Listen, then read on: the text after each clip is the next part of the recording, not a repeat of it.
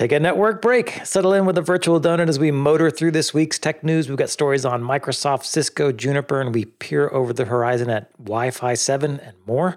We're sponsored today by Palo Alto Networks. To find out what's next in SASE, sign up to watch Palo Alto Networks SASE Converge 2021. It's an on-demand webinar where you hear from leading voices in networking and security, get details on the impact of SASE technology and more. You can sign up for that at saseconverge.paloaltonetworks.com. And stick around for a Tech Bytes podcast, also with Palo Alto Networks, where we're talking about how a SASE architecture and a next-generation CASB or cloud access security broker can help security teams manage SaaS risks, all those SaaS applications you're using. Last but not least, if you like Network Break, check out Heavy Strategies, the newest podcast on the network, co-hosted by Greg Farrow and Jonah Till-Johnston of Nemertes Research. And Greg, you can tell us about that because that's your show. Yeah, it is. It's a new show. And the idea is to actually get two people and then argue two sides of a debate. And so literally take a little bit like high school debating in a sense, if you remember back that far, where you'll get given a topic and then you pick a straw and one person takes one side of the argument and the other person takes the other. And what we're trying to do is discuss the issues, not make up your mind for you. I've got a firm belief that if you're an enterprise IT, everybody's situation is different. And the thing that might be of assistance to you is just hearing different ideas and hearing different ways of looking at a problem. And that might bring you something that helps you in the day-to-day, in the day job. So Heavy Strategy is mostly around strategic issues. So it's a bit waffy and ideasy. So I apologize for that if you're much more in the weeds. But the idea is just to sort of look at the strategic implications of things like marketing, operational debt, technical debt versus operational debt, And the motto for the show is the questions are more important than the answers. So if that's something that you want to hear, get into your podcatcher and search for Heavy Strategy.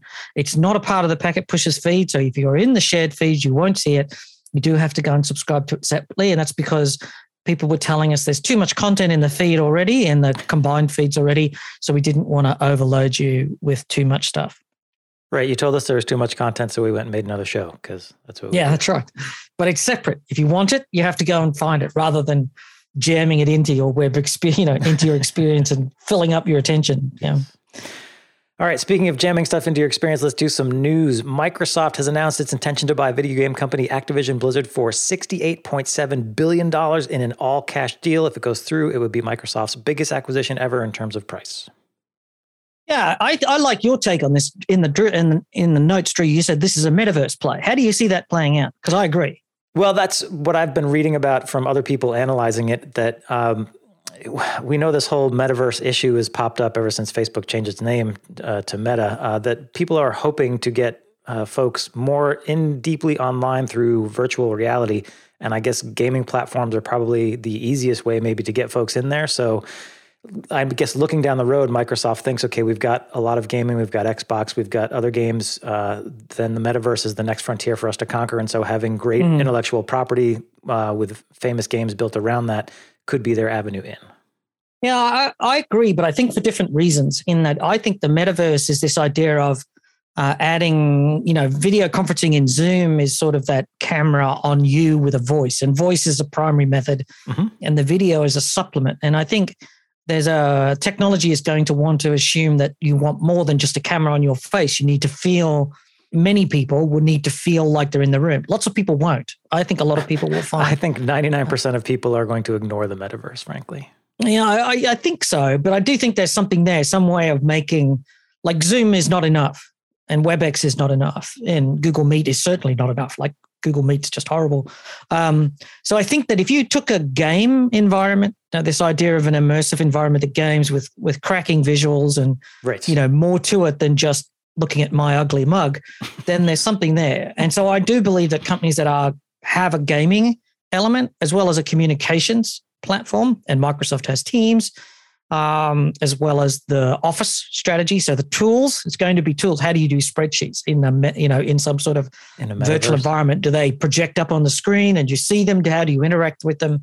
I think games companies are going to be well equipped. So I think there's that angle to it, which is the metaverse. I've just got to say, if Microsoft's entry into the metaverse is you get to build a virtual office that you can commute to every day in the metaverse, that's just the saddest invocation of the metaverse I've ever heard. I don't want to go to a virtual office. Well, I imagine the metaverse is going to be very blockchain. Like there's something there. There's a nugget of truth in there. There could be. But the path to getting where it's actually workable and usable and people will pay is not at all clear. Right.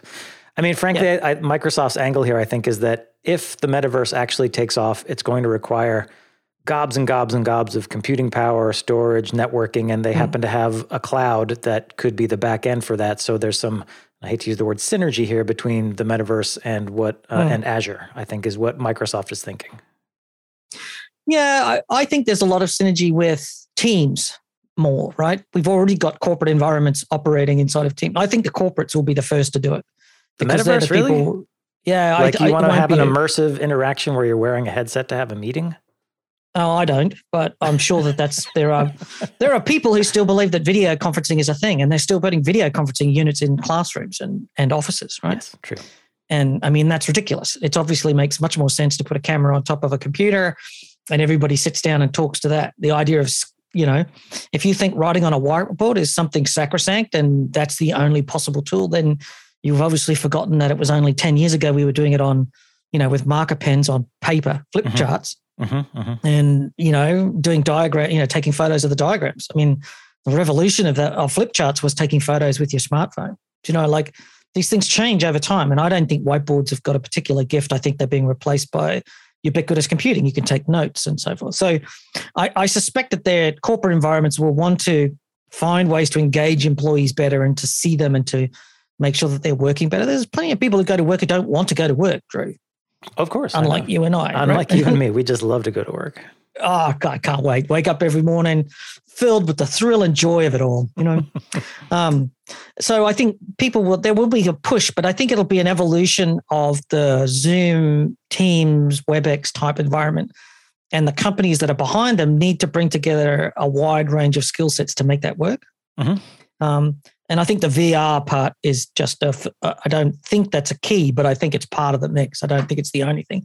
You could do a lot of it with just audio. I guess. Right? I guess in terms of thinking about the metaverse, I may be hung up on that virtual reality immersive part of it. Yeah. But it doesn't have to be like, let's recreate the office and all that sort of foo-for-ah. I think there's other possibilities there that they can come up with.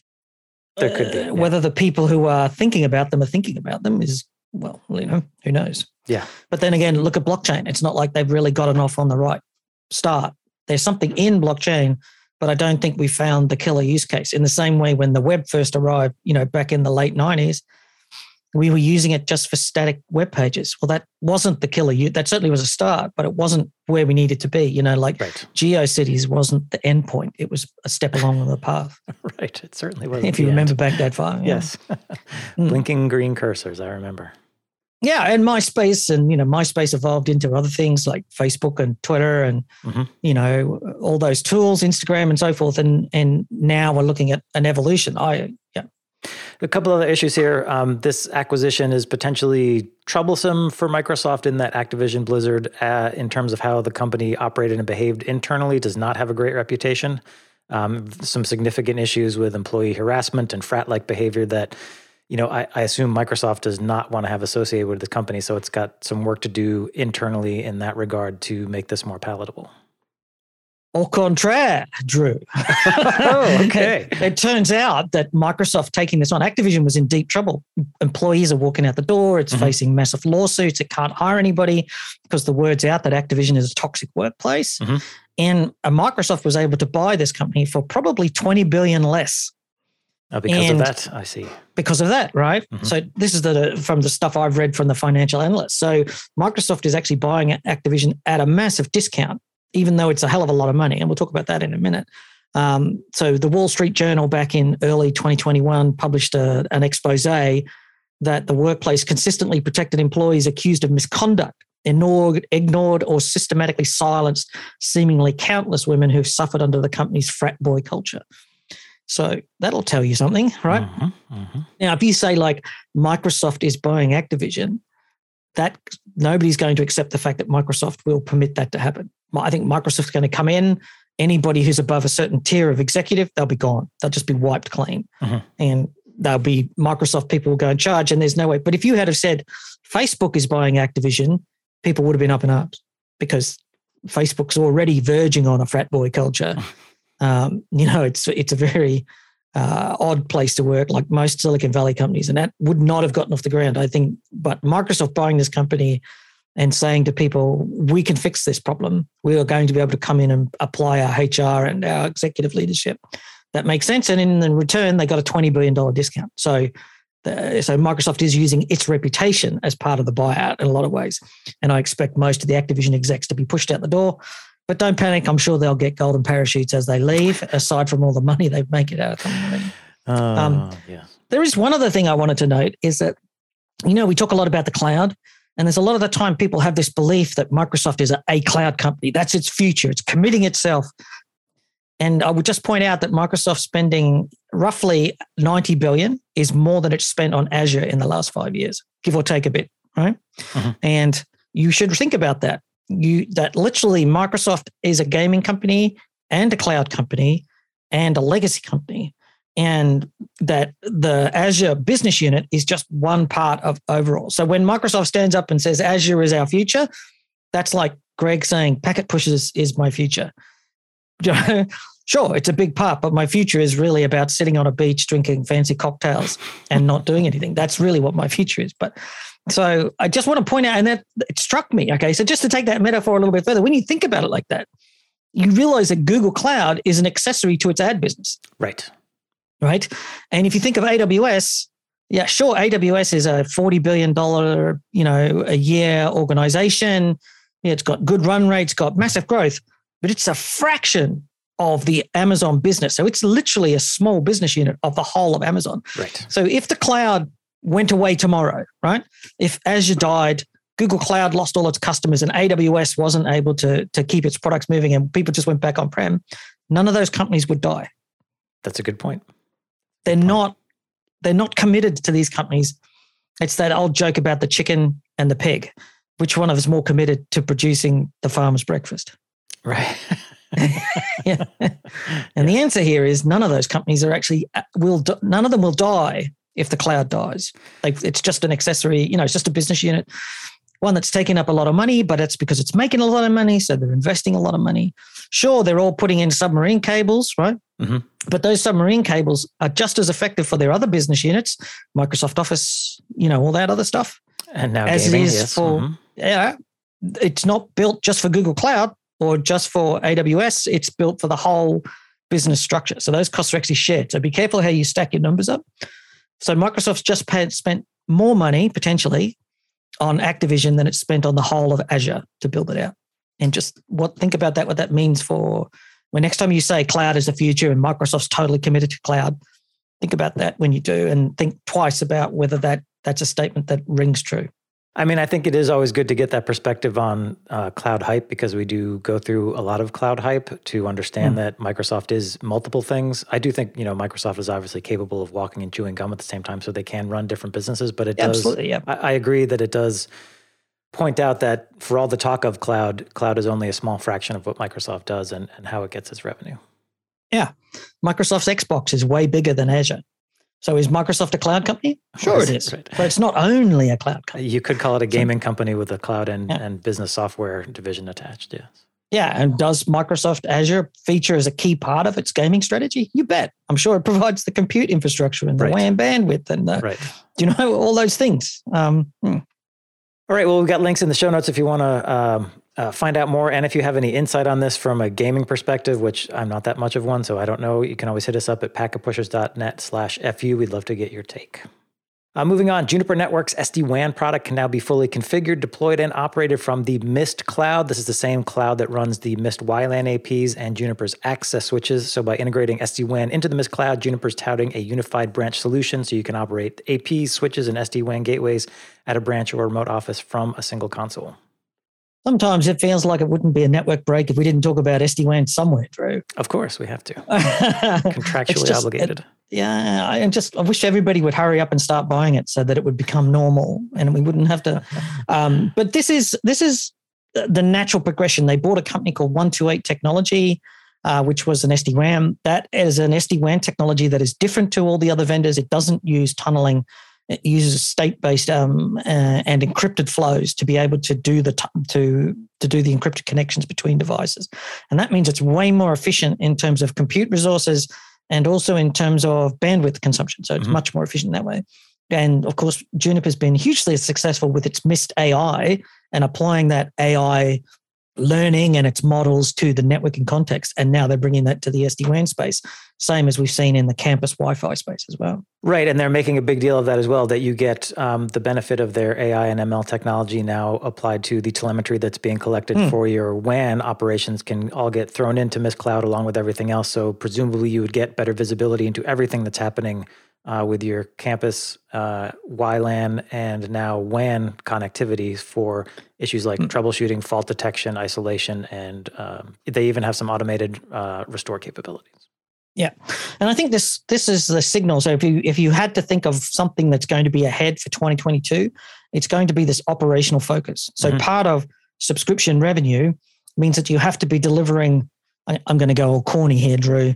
You have to deliver joy to the customer every month. Ouch. Because if you're billing them a monthly or a yearly subscription license, if you're not giving them something repeatedly, you can't just sell it and walk away from it and turn up 5 years later, and say, congratulations, you've paid us 5 years of, that's not going to work. So I do feel that this is a natural progression, and Mist AI has proven itself in the wireless space and in the campus space to a lesser or greater extent. I certainly don't hear anybody complaining about it. We don't hear people telling us that, the Juniper Mist product doesn't do what it says on the tin. And the improvement cycle seems to be, there's a substantial improvement since Mist joined Juniper. And I think Juniper's thrown a lot of money at it to get it right as well. That would be the subtext I'm hearing. Yeah, I think we should consider that both Mist and the SD-WAN technology were acquisitions, and Juniper has, I think, fairly quickly and fairly effectively folded them into the Juniper portfolio and integrated them pretty well so far. It does. So now you've got the campus Wi-Fi, campus LAN, and now the SD-WAN. And I would suggest to you that Apstra is a perfect platform for also bringing the Mist AI to it. But there'll be I think that's a much more complicated, a much more sophisticated setup. And you probably want to, I think that'll take some more time there. People get a bit sensitive about their data centers. Yes, I did ask about, what won't go under Mist when I had an interview with Juniper about this. And they said data center probably wouldn't, at least for the time being, because they do have that Apstra intent-based networking platform. And it seems like it could potentially be overkill to also try to get it into Mist, but we'll see.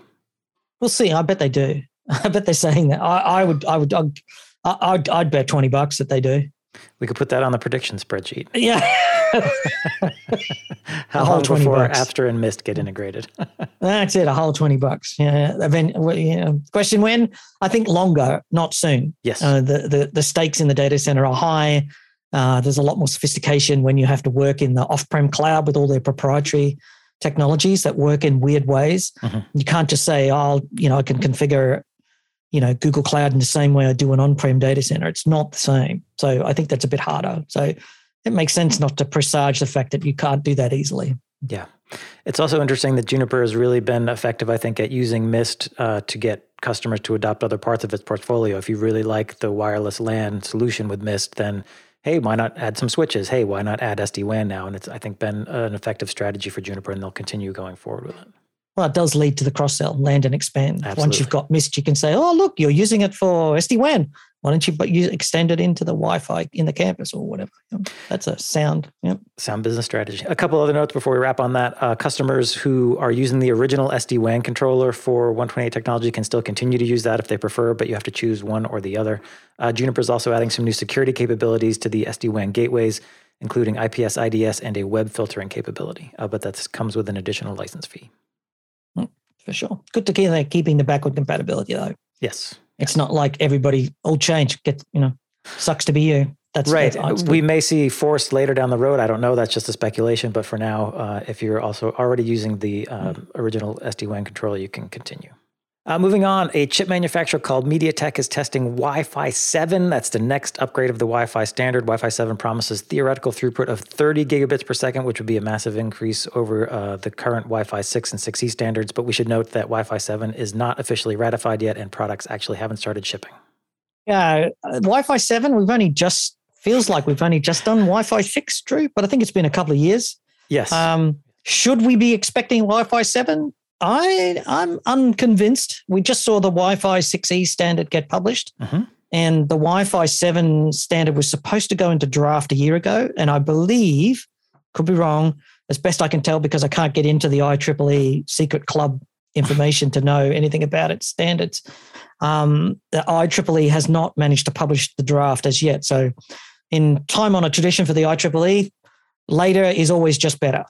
And so it's interesting to see that a chip vendor, MediaTek, is testing Wi-Fi 7. So I did some searching around on Wi-Fi 7 to ask myself, why would I care? Mm-hmm. And while we published a really good post saying basically that it's faster. So the idea is that it brings in more channels and better beamforming and better MIMO to increase. And it sort of starts to get into an area where the IEEE BE standard, as it's called, is extremely high throughput. So this is the potential amendment that they're pushing out, and it's designed to build on the extra lanes inside of 802.11ax, and it's designed to get really, really high speeds up to beyond what we've currently got today.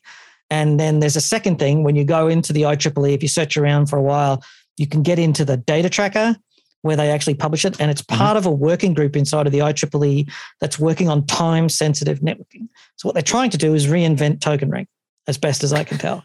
So there was a time-sensitive means not necessarily that it's low latency, but that it happens at a consistent time. So if you put out an algorithm, if you put out a frame or whatever, that it actually gets to where it needs to be within a guaranteed time. In this extremely high throughput standard, this proposed 802.11be, appears to be an attempt to increase the bandwidth to such a point that you can actually have predictable latency. And where have you heard that before, Drew? Where have I heard that before? Bandwidth solves all problems. My motto on this one. Ride that unicorn.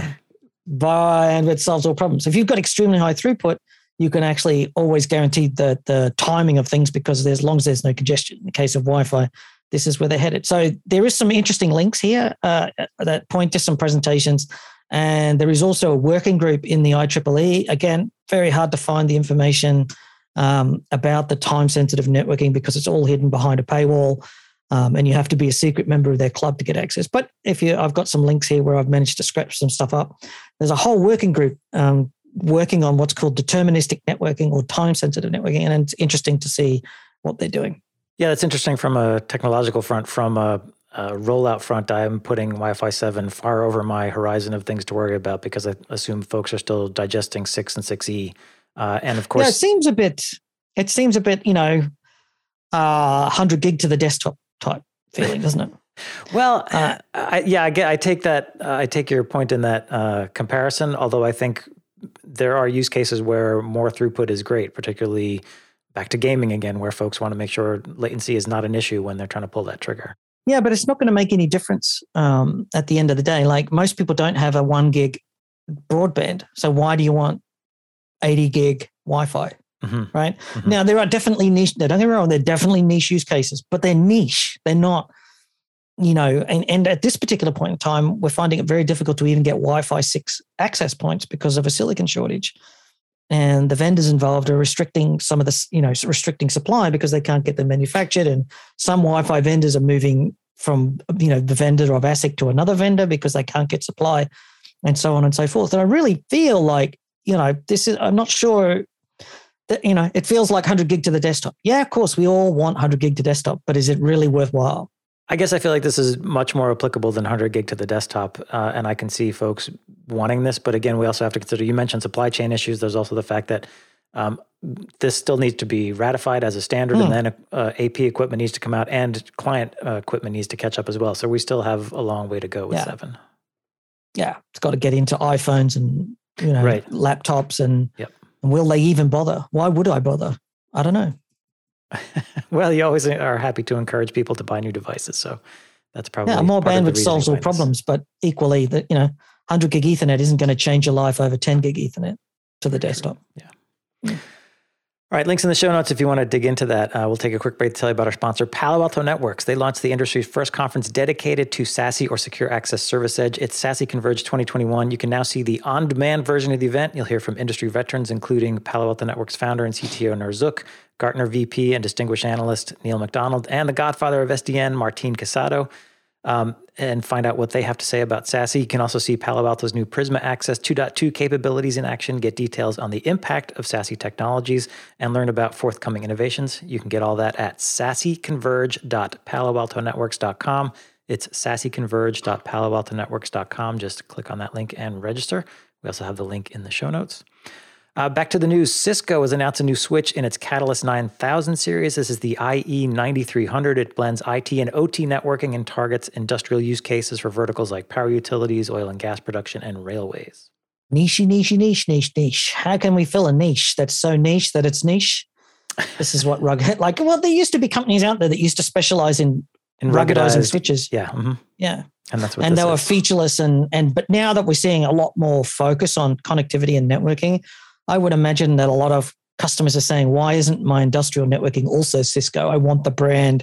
We're all Cisco everywhere else, and I want that. So it makes sense for Cisco. Keep in mind that 4 years ago, Cisco was telling it that their Ethernet switches were going to be used for lighting in buildings. I don't think that went very far.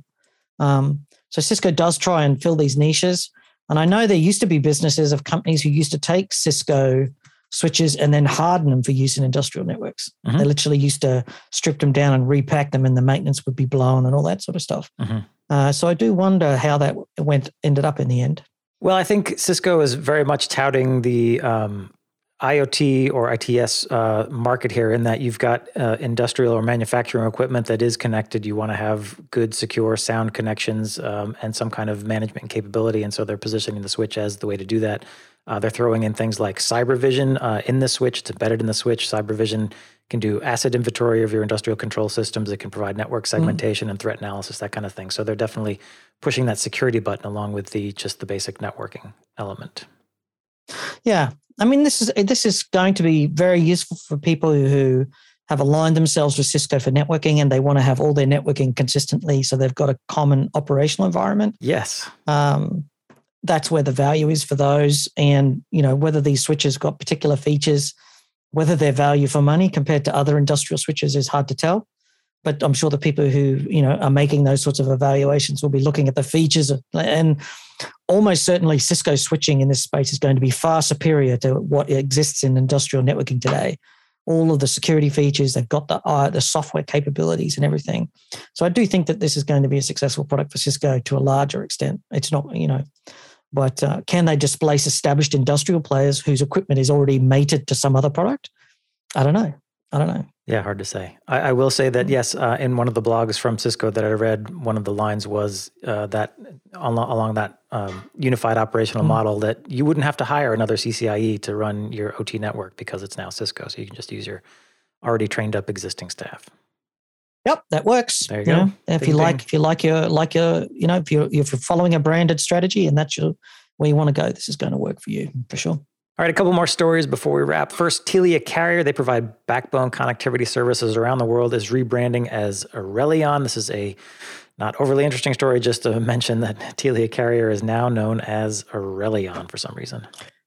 Yeah, so Telia Carrier was sold off early last year to a private equity firm, and it is the long-haul backbone part. It wasn't a private equity, it's an infrastructure investment fund. I think this is really significant because, and as we said at the time, instead of people expecting these backbone infrastructure companies with the long haul cable to produce, 65% profit margins like the technology companies do, gross margins, not net margins. Mm-hmm.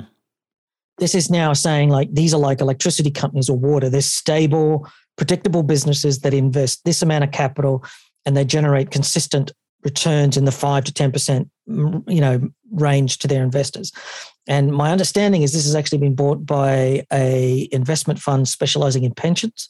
Right. And so the rebrand of just the carrier part. So Telia continues to exist as a corporate brand, providing services and a range of other things, but the backbone part of the network, which is what Telia Carrier was, is now rebranded as Arelion. And I suspect that over time, and certainly companies like AT&T and Verizon are fighting this, they believe that they want to be a multi-glomerate company and to have all businesses. So they want to run data centers, they want to run managed services, they want to run retail, smartphones, they want to run corporate backbones, they want to do all of it. They want to be that. And I think at the same time, we're seeing different parts of the market fragment and go to much more specialist much more focused companies. I think all carriers, all telcos will eventually look like this. There's no reason for these companies to create massive profit margins when they're just commodity products. I mean, I think I disagree that an AT&T or Verizon is going to eventually admit they're just a cable. They want to add services on top, and they have, I think, investor pressure to continue to do that. I'm actually kind of glad. I hope that Aurelion or Telia Carrier is basically just focusing on providing good backbone services and being content with that, because I think those kind of services are needed, and doing it well is a good thing. Yeah, I know that they certainly don't want to, but I think that's where they'll end up.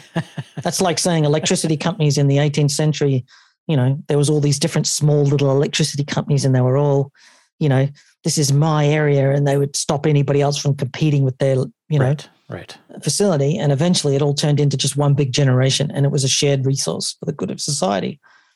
I suspect over time, for all their whining and complaining, that's where it's going to end up. It's just inherent in the business model. Something that is ubiquitous and widespread does not inherently become a high value add, high touch, high service business. Yeah. Like, how's your water, Drew? Is it a high touch? Do you feel the value add when it comes out of your tap? I'm buying water 2.0 so that I can also get fizzy water out of the tap and soda out of the tap. That's what I'm buying into. Yeah, I wonder when we're going to get to water 3.0. When are we going to get to the NFT water? I mean, it's a pain because I have to upgrade my sink every 2 years, but I think it's worth it in the long run. Oh, there you go. I think I've made my point. I think All right, our last story for the day. On a recent earnings call, the CEO of JP Morgan Chase, that's a massive U.S. investment bank, disclosed a few tidbits about the bank's IT strategy, including that the bank has spent $2 billion to build new data centers, along with the old data centers are still operating. But most of the data that goes into these data centers has to be cloud eligible. Greg, you pulled this together. What caught your eye here? Well, lots of different things. Obviously, JP Morgan talking about their internal strategy. And I think that this came to me via Twitter, and it came to me by multiple emails, newsletters that I'm subscribed to. Mm-hmm. And lots of people had lots of different takes on this.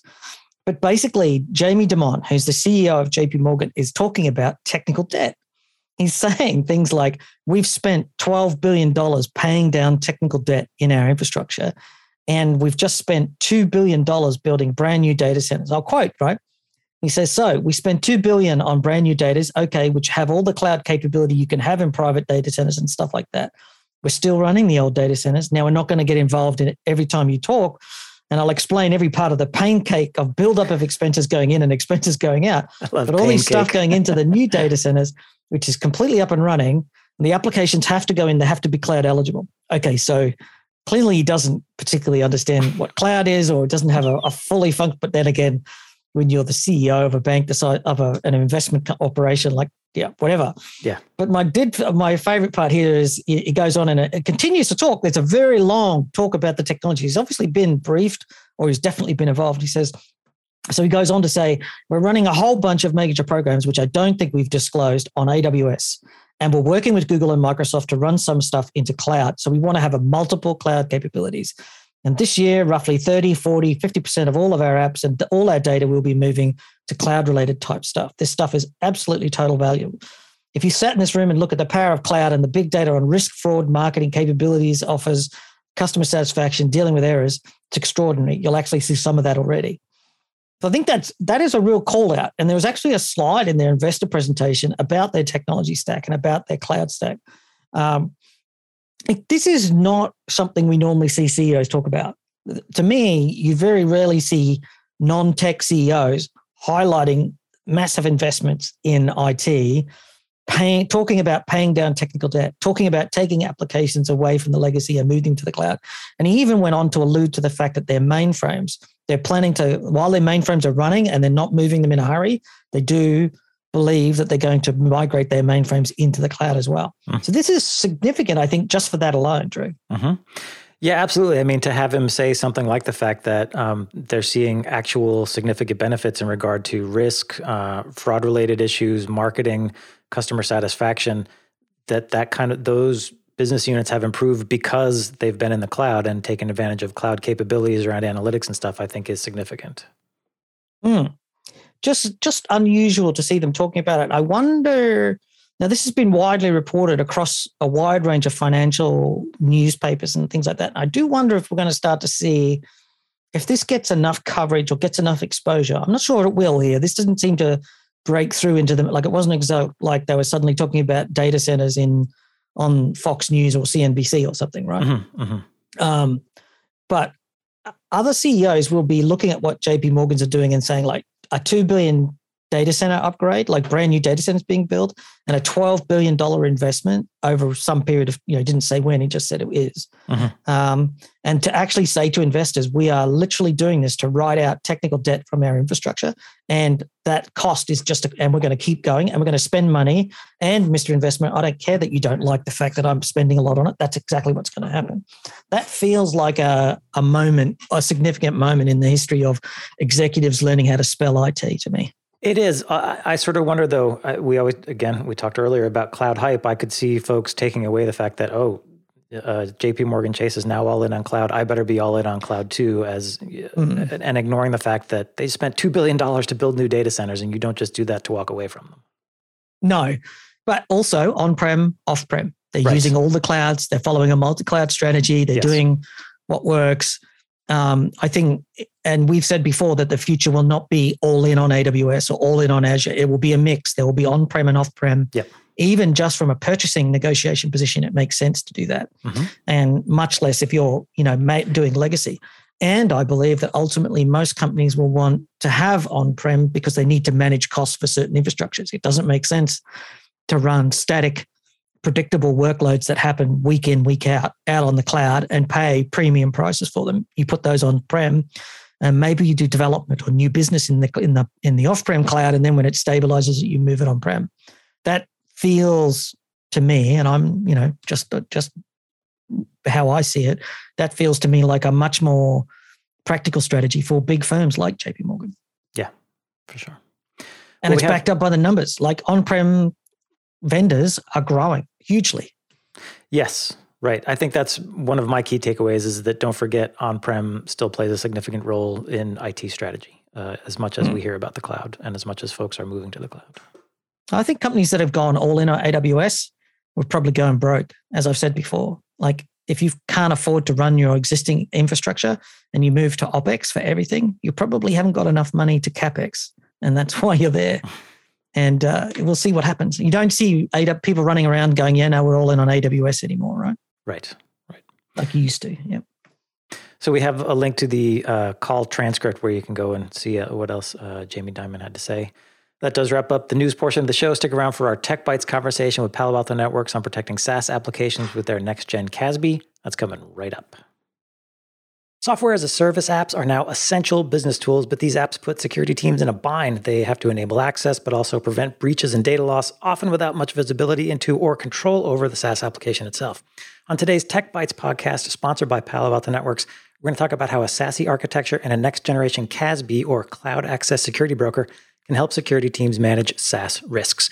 Our Palo Alto guest is Anupam Upadhyaya. He is VP of Product Management at Palo Alto. Apad, welcome to the show. And can you tell us, what are you talking about next generation CASB? What does that mean? Before we talk about next generation CASB, right, I want to sort of just take a step back and reflect on how 2020 changed how we work and conduct business, right? Hybrid work is becoming the new normal. I start my day at home, go to office for some meetings, and probably end my day at a coffee shop. And what has really kept all of us functioning, and in fact, some would argue operating at a higher level, is the use of SaaS and collaboration apps. We start thinking about apps like Zoom, Microsoft Teams, Slacks. These are becoming now mission critical.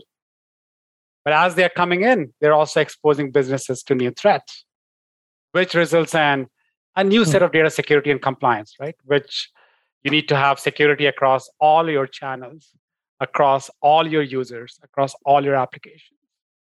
I'm going to pull you up there because in some way, we've always wanted this, right?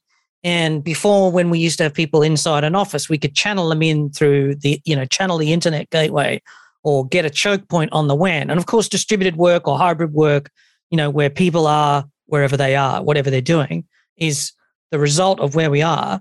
But the challenge here is, how do I get visibility? How do I get traffic into a system where I can log it and inspect it?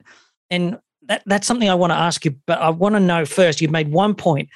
What is a next generation CASB, right? We've only just had CASB arrive, and you're now telling me we're starting to think about where the next generation is? Yeah, that is right. So let's talk about CASB for a second before we talk, and let's call it legacy CASB, right? If you look at, and you're right. I mean, when we were all in offices accessing apps in our data center, we had choke points.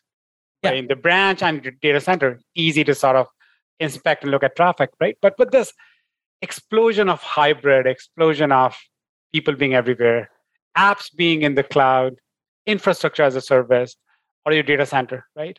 And as you said, that enhanced visibility to keep pace with newer SaaS and collaboration apps and control becomes key. So, okay, great. We understand the business problem. What does CASB do today? If you look at CASB, most of the CASB, traditional CASB, rely on manual signature-based approaches to discover new SaaS applications. So what happens? Now you've got this new app. This approach delays visibility and control for that new SaaS app. Then the second thing is, look at CASB today. It's sort of a bit disjointed from security infrastructure, right? It's sitting in the cloud, which means you require multiple point products or additional components, which forces customers to implement this complex traffic redirections, leading to inefficiency and complexity. Then the third part, CASB started with cloud environments, right? Yeah. But let's not forget that a lot of your solutions still exist on on-prem. So how do you get that broader coverage for apps, including collaboration apps, along with private applications? And I wanted to say one thing which is important, right? If you think about all this, visibility is good, but let's not forget that control part. A lot of these CASB products lack the ability to prevent that latest threats. And that increases the security workloads, right? So that's what today's CASB is doing. So you're sort of saying that CASB gets you there on the first step there. So the traffic comes into the CASB, the customer forwards the traffic in. We've got these inspection engines, but there's things missing. Like, although you can, like Palo Alto has the app ID and the content ID, and to some extent you can tag, you can say, I know what this content is, or I know what this application is, but you can't get inside it and log it for forensic purposes or for what in security parlance they call data protection. Is that something I can't do today? Is that where we're going? You're right. I mean, if you start looking at some of these things that are coming in, let's talk about some specific examples, right? Which will make this real, right? So assume that I am sitting on this beautiful Zoom call. Yes. And I want to share some sensitive data, and I flash that up on the video. Right. Or on the chat, I push some things that I should not be. How do you stop that, right? Right. That is what requires that omni-channel strategy, right? The ability for your DLP to detect data inline or even scan it offline to see if there were some issues with what you did. So you're sort of getting into the point that most of us use apps, and the apps themselves have end-to-end encryption built into them. And so that means data is leaking out through those apps. And it could even be through people holding a piece of paper up to a screen. That is correct. It could be a screen cap. It could be almost anything. So you're saying there's a scope there for a tool that actually starts to get into those apps at that level to get that information. Exactly right. And look, into those apps doesn't mean compromising on performance, right? A lot of this could be done offline as well, right? But before we go into that, I want to touch upon what you said. Let's talk about the 4 components of next generation CASB. One is protecting all users, right? You and I started with this conversation of, 2017 or what have you. We all were sitting in our defined places. Security perimeter was the branch, right? Now, as we become hybrid, we need a solution that protects all users, hybrid, local, or remote. And this is where you require a centralized cloud-delivered solution. So let's talk about this pillar for a second, right? Let's get a bit technical about this part. So sitting in a branch, sitting at home, sitting in a coffee shop. You could be having a global protect client, which is I won't call it a VPN client. It's a client, right? It does much more than VPN, right? It's a client sitting on the laptop. It started out as if you can think of it as a VPN client, then you're on the right track. Yeah. But conceptually, but it's gone much more of that. Now you start to snap in digital experience management, so you can do customer monitoring, and you can start to, work out what the user's doing, and you can start to see what's on their edge device. Is it a phone? Is it an iPad? Is it a computer? That sort of stuff, right? Yeah, you're spot on, right, Greg? We are actually bringing the next generation security capabilities to the client, right? Yeah. It's not, the VPN is about, okay, I took care of the network, it's network security. This is really application user security.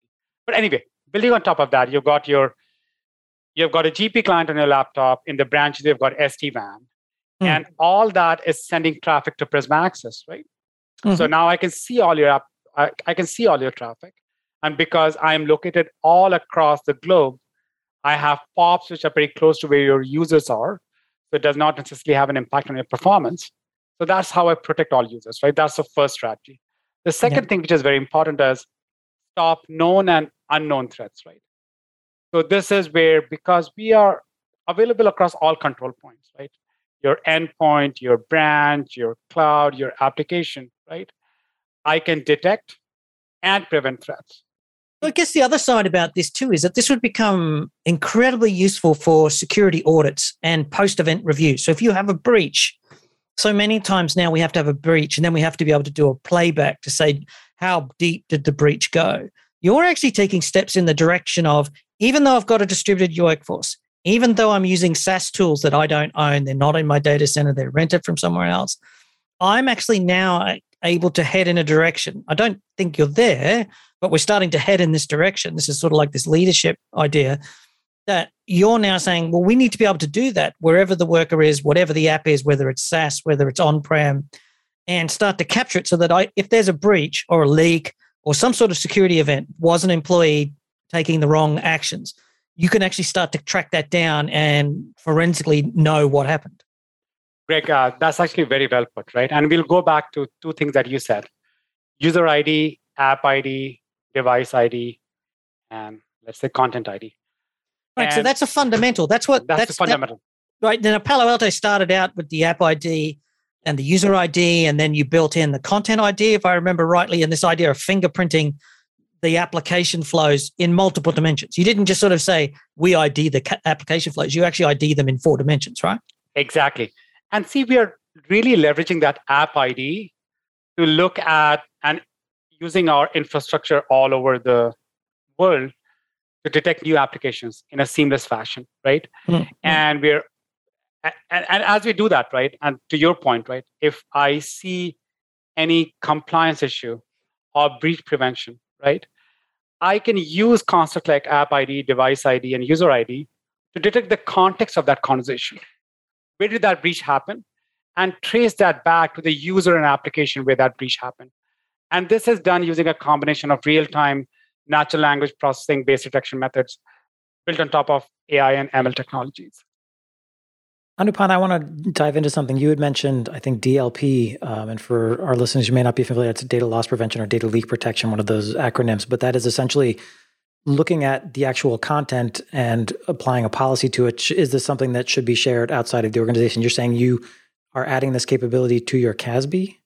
We always had support for DLP. If you look at enterprise, our enterprise DLP has been available as a module on Prisma Access for some time. When we say next generation CASB, we are bringing 4 components together, which can be seamlessly consumed and managed on the same platform. The 4 components are DLP inline and DLP for APIs, like your applications. So those 2.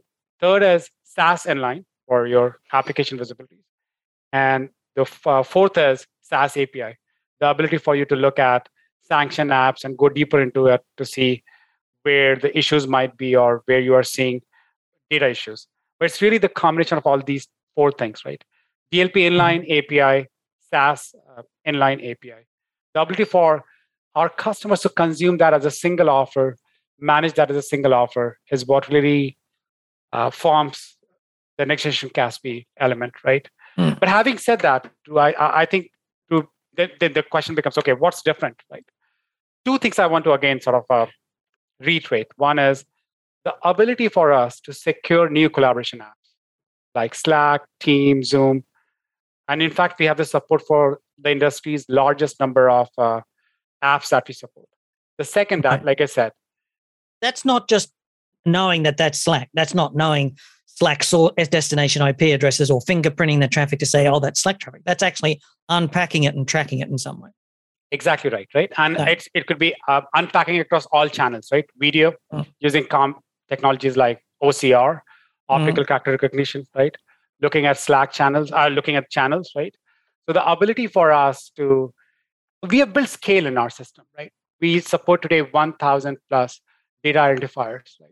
We support things like exact data match, optical character recognition, ML classification, NLP, really provide a scalable platform, to your point.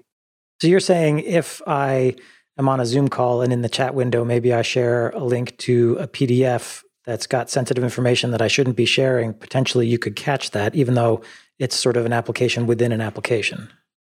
True. Actually, we can do one better than that. We can cache that and alert you and allow you to tell us what you can automate actions. You could say, hey, delete this, or you could say, unsend it, or no, this is fine. It's okay to share this, right? So we provided that granularity of taking actions also based on what we see as suspicious data. So this is now moving beyond inspecting it, visualizing it, seeing it, flowing it over paths, because obviously all of this is part of this is SASE, which is that, SD-WAN, use the internet, use the public WAN or private WAN, whatever makes you happy. But now you're actually saying we're going to move into the security features, because as soon as you're connected to the public WAN, security becomes the big deal. Exactly right. And tying it back to this whole remote or distributed work is that I can do this regardless of where the user is coming in from, and without necessarily having to backhaul traffic to some centralized space because you've got Prisma Access, cloud-based POPs everywhere. You're exactly right. You can you don't send it to one central choke point.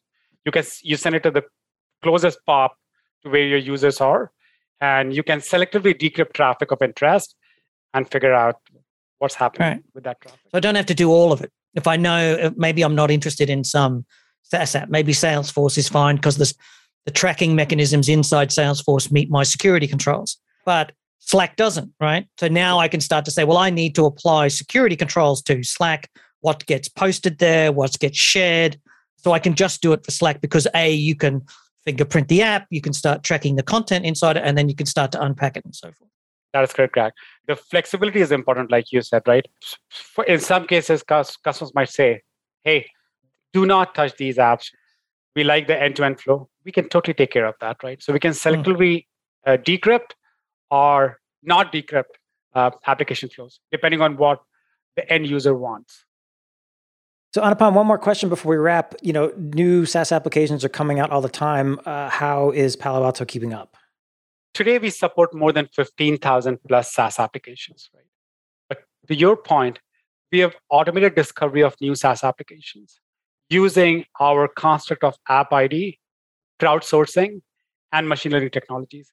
That allows us to easily keep on adding new applications as and when we see them and classifying them. All right, great. So the next time a new app shows up, I can be pretty confident that you guys will be on top of it. That is correct, Drew.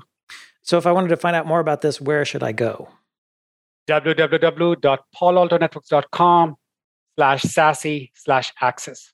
All right, paloaltonetworks.com/SASE/access. We'll also have that link in the show notes that accompany this episode. Thank you, Anupam, for joining us, and thanks to Palo Alto Networks for being a sponsor. And thank you for being a listener. If you like this show, you can find it and many more fine, free technical podcasts and our community blog. It's all at packetpushers.net. You can follow us on Twitter. We're at packetpushers. Find us on LinkedIn and rate us on Apple Podcasts. And last but not least, remember that too much networking